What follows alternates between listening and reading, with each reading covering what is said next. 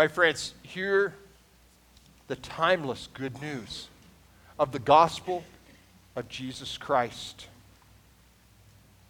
Paul writes to a captive group of Christians in the region of Galatia who were being persecuted really by people called the Judaizers, who said you had to become Jewish before you could become a Christian.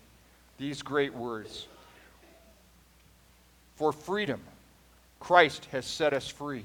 Stand firm." Here I stand, Luther said.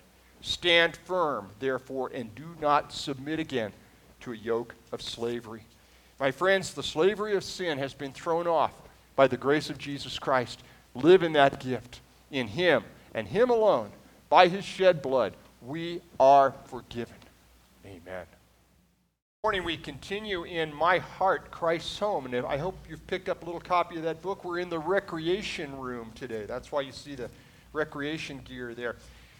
And we will be looking at the Reformation as well as recreation, but we'll look at the Reformation more in detail in January when we cover the 5 solas, the sola scriptura, sola gratia, and so forth. But this morning we're turning to that cornerstone scripture of the Reformation, Ephesians chapter 2, verses 8 and 9. Listen to God's word as I read what just struck Martin Luther so profoundly as he read it one day. "For by grace you have been saved." Stop right there.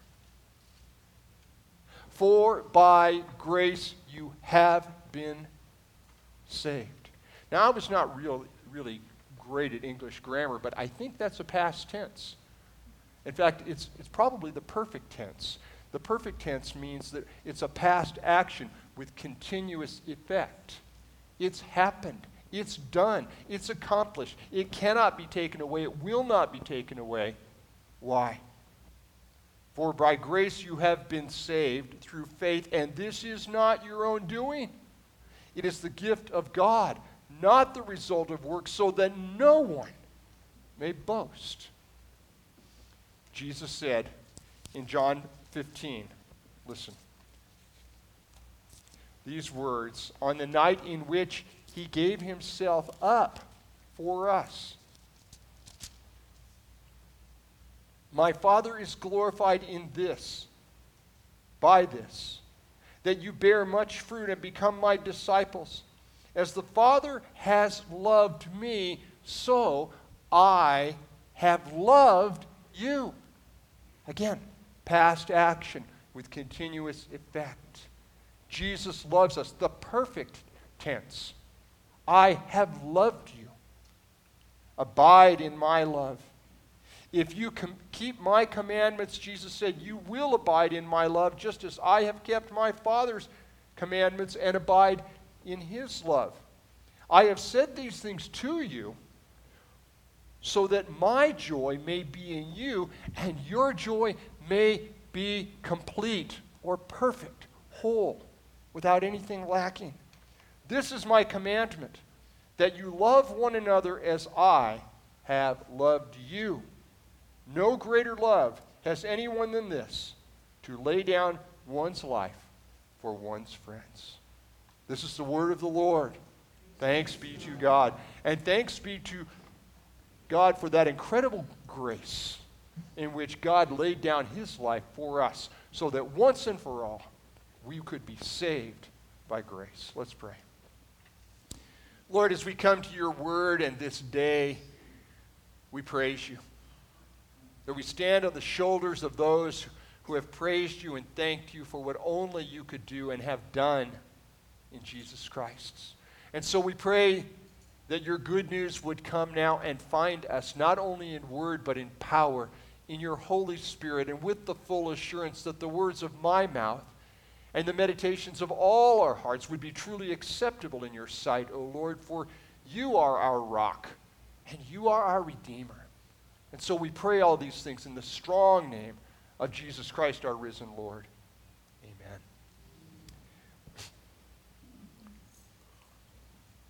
Well, as we've been saying, we stand today, a couple days early, on the 500th anniversary of the Protestant Reformation of the Church of Jesus Christ that is marked by Martin Luther's 95 complaints. They're called theses, but if you read them, each one's just a sentence long. 95 complaints, and let's be honest, that's what they were. They were laments and complaints against the church. And he went down to his church in Wittenberg, Germany, and just flat nailed them to the door, much like you see at universities where people post things on the door. That's how you got news out. Boom, that was the social gathering place. That was the Facebook or the social media of its day. And he went down there where he knew everybody would see that this is what he was saying. Church, get your house in order. I read these this week for the first time in however long I could remember. I may not have ever actually read all the 95 theses. I knew what they were about. I knew that they were about the abuses of selling indulgences, which we'll get to in just a minute. But some of these are pretty complicated. So when you read them and you go, huh? Don't feel bad. But some of them are so obvious. Some of the things that he lamented that he was saying to the church, you go, what? That was happening? How did that take? Who was watching the store when that got put in place? And he said, this has got to stop. In fact, some of these have become so clear that they're utterly obvious. They're why we're here. It's why we are a Protestant church. In fact, let's do just a quick survey. How many of you were baptized Lutheran? Quite a few, yeah. And then the next generation, John Calvin comes along, and many of us were baptized as Presbyterians. But at the core of these laments, regardless of whether they were Luther's or Calvin's or Zwingli's or Beza or Farel or the multiplicity of people, they were God's lament. This was God saying, this needs to change. I love you. I love you with an everlasting love. I'm calling you to know me. I have loved you with an everlasting love. Jesus says, I'm giving up my life. I lay down my life for you. This is how you should live. It's all done. It is accomplished. At the core of these laments is a call to freedom, to a reformation. That's why we call it the Reformation. Back to the core of the gospel message that are yes, God's yes. Because we are in bondage from which no human word or institution can set us free until that one word that is above all words, Jesus Christ, sets us free. And in this, we are called to realize what Jesus came to do. To redefine what freedom is and to recreate us. Jesus Christ, the God of the universe. In the beginning was the Word, and the Word was with God, and the Word was God. Don't be confused. The most historically verified person of ancient history, Jesus Christ, was and is and always will be the God of the universe. He was before all things. He will be there when everything's gone. And he came in person to set us free and to redefine what freedom is and to recreate us. And that's where we get the word recreate. And we've confused that word, haven't we? Recreate. We think it means playing ping pong or something like it. But he came to recreate us so that we may be new people who really know what it means to be free, what it really means to recreate, what it really means to be reformed, and that we would delight in being recreated, that we wouldn't run away from it, but that we would run to it, and that we would love being reformed. We remember and celebrate this event 500 years ago because it echoes the call to us today to proclaim this same freedom in a world that indulges in that which imprisons. Indulgences in those days were something you could go to a particular region around Rome and buy, and it would set you free. It would, supposedly. It was like the Monopoly card. You've all played that game where you get out of jail free card. You could go buy that. Luther was hated for saying, that is wrong. In fact, he said, here I stand, I can do no other. You see your bulletin cover where it says, here I stand?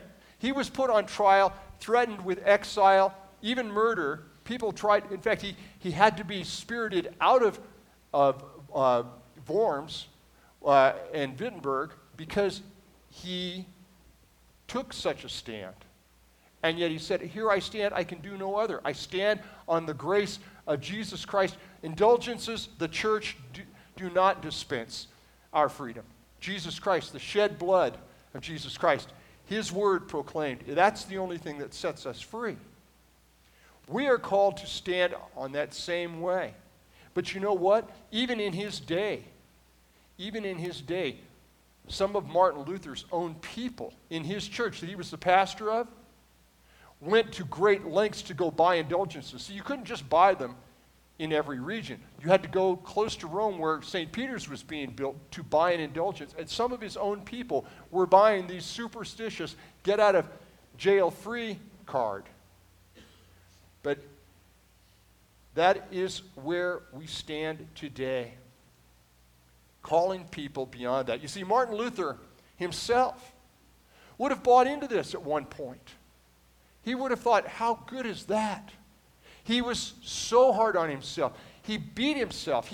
He tortured himself emotionally and physically because he felt so bad for the weight of his sin, which on some level is not a bad thing because he felt so indebted to God.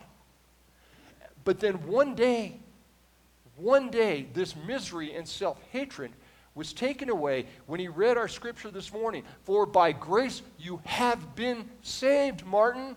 It's done by faith. And he realized, I'm free.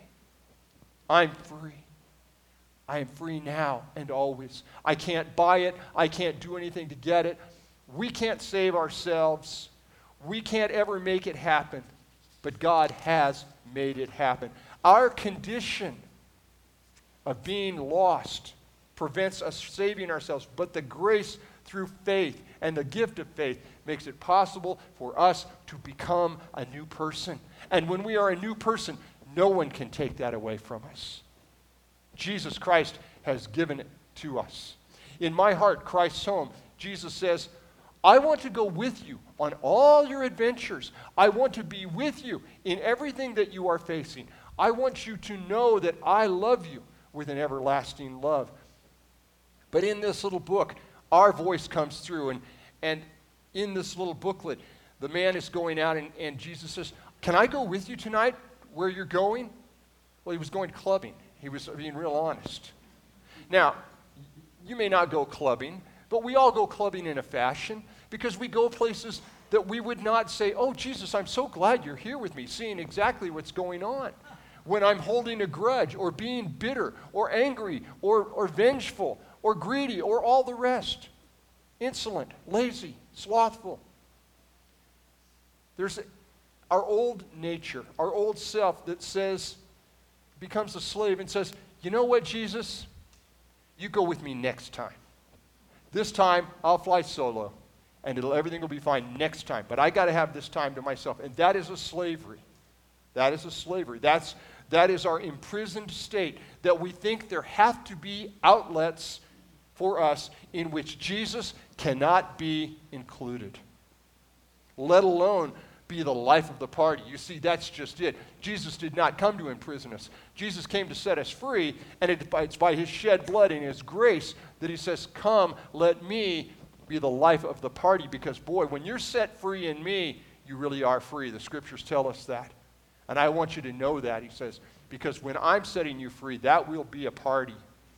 Our freedom comes as we let ourselves realize that until Jesus, the God of the universe, who is here right now, by the way, in the power of his Holy Spirit, until Jesus is the center, there will be no true and lasting joy.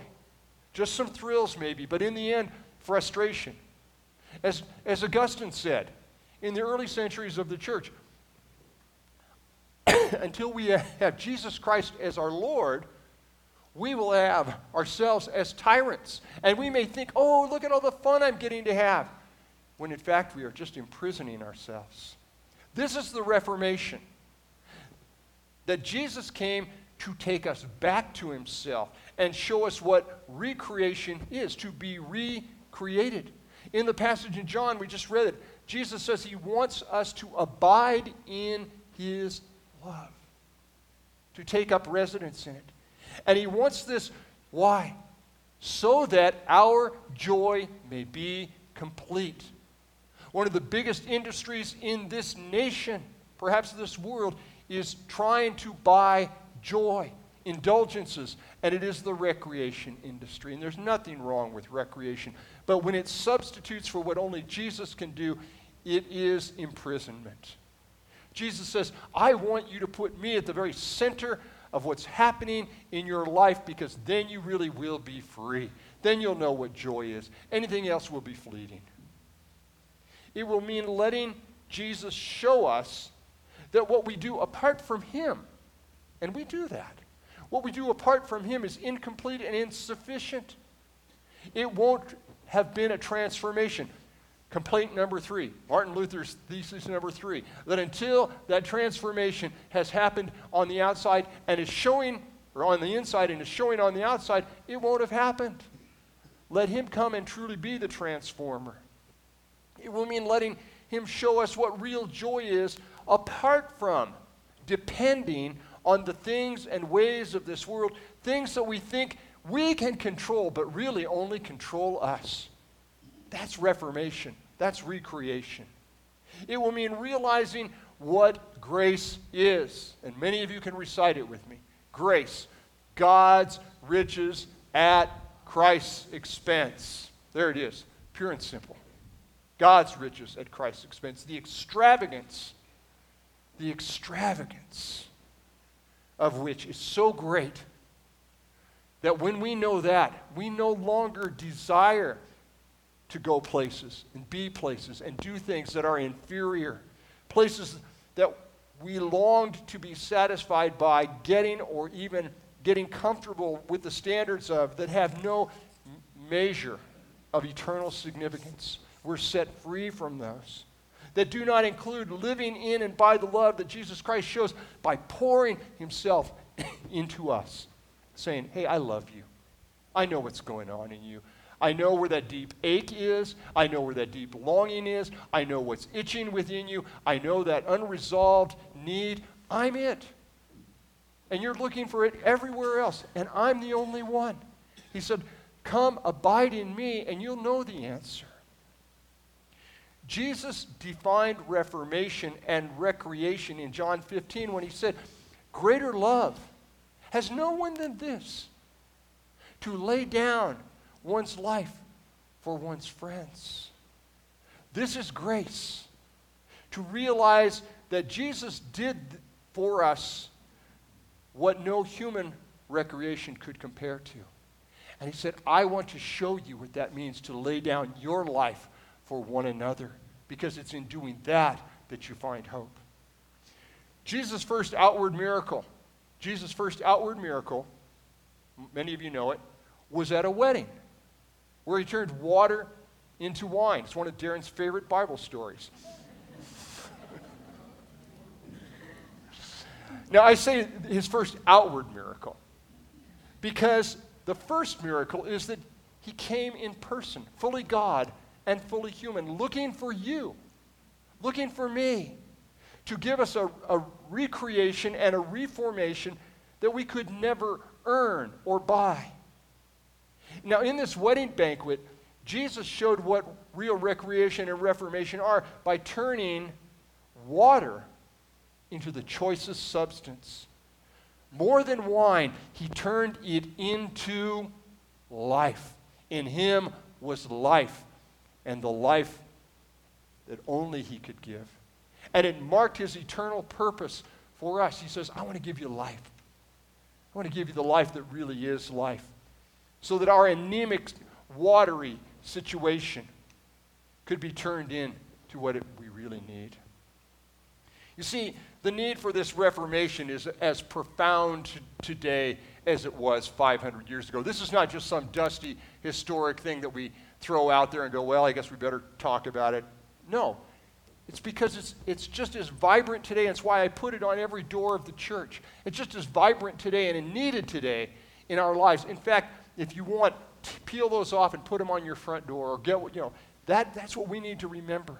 In the same way we have the Shema, listen Israel, you shall love the Lord your God with all your heart, soul, mind, and strength at every door. So those complaints about what it really means to be transformed should be ours.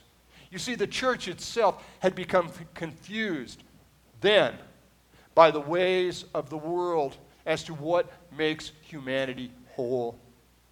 They were trying to sell salvation as if it were a human commodity, and people were buying it, quite literally. Now, wouldn't that be easy? First of all, if we really believed we needed to be saved, one of the reasons that our world has become somewhat insulated against that is, well, then I don't have to deal with it.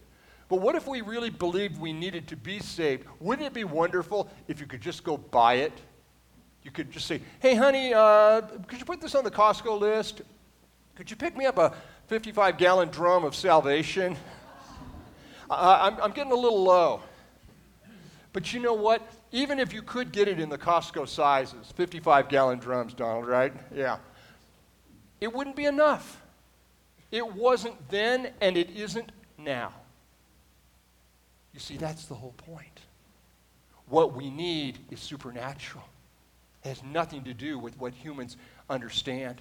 We don't even understand our deepest need because we don't understand the fullness of who Jesus Christ is and what his shed blood means. But that's why our salvation comes that way.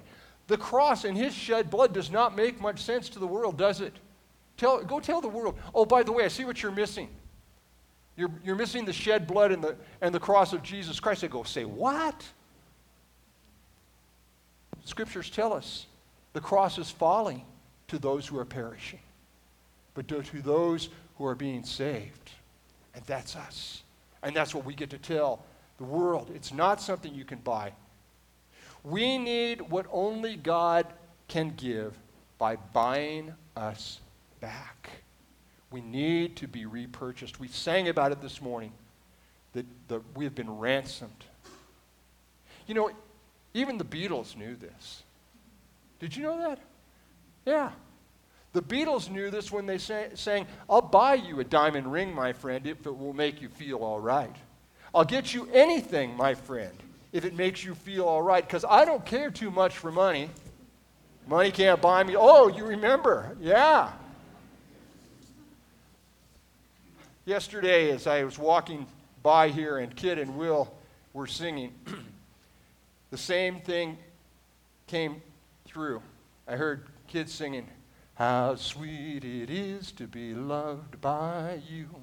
And then he got to the chorus, I just want to stop and thank you, Jesus. I just want to stop and thank you, Jesus. See, the world is listening. And we know these jingles, and I hope you go home with that song stuck in your head, either how sweet it is to be loved by you, or I don't care too much for money, because money can't buy me love. And I hope you think about that in terms of what Jesus is trying to say, because the church of 1517 and 2017 both need to realize that money won't buy heaven. Money won't buy what we need. We just got to stop and thank you, Jesus. Yeah. The church needs to know the same thing. We may think we aren't making the same mistakes, but if Jesus isn't the center of our recreation and we aren't letting him reform us, there will be no recreation because there will be no joy in us. But there is, let me finish with this. There is one purchase. There is one purchase that can make us completely joyful, that will give us recreation and reformation that is complete and lasting and that nothing can take away. And it was made, that purchase was made by a young man. And it was made for you, and it was made for me. It seems this young man was saving all he had and was working with all he had, JB, you'll love this, to build the perfect sailboat. And every day, with every ounce of love and resource and care, he went into creating this perfect boat. And finally, it was ready for its maiden voyage, ready to sail. And he set that boat untethered to sail and watched as it sliced across ponds and lakes to his delight. And one day, sadly, that boat disappeared. And he could not retrieve his beloved boat. Weeks passed, and as the boy walked through town one day, he looked up in a store window, and what did he see? There was his boat.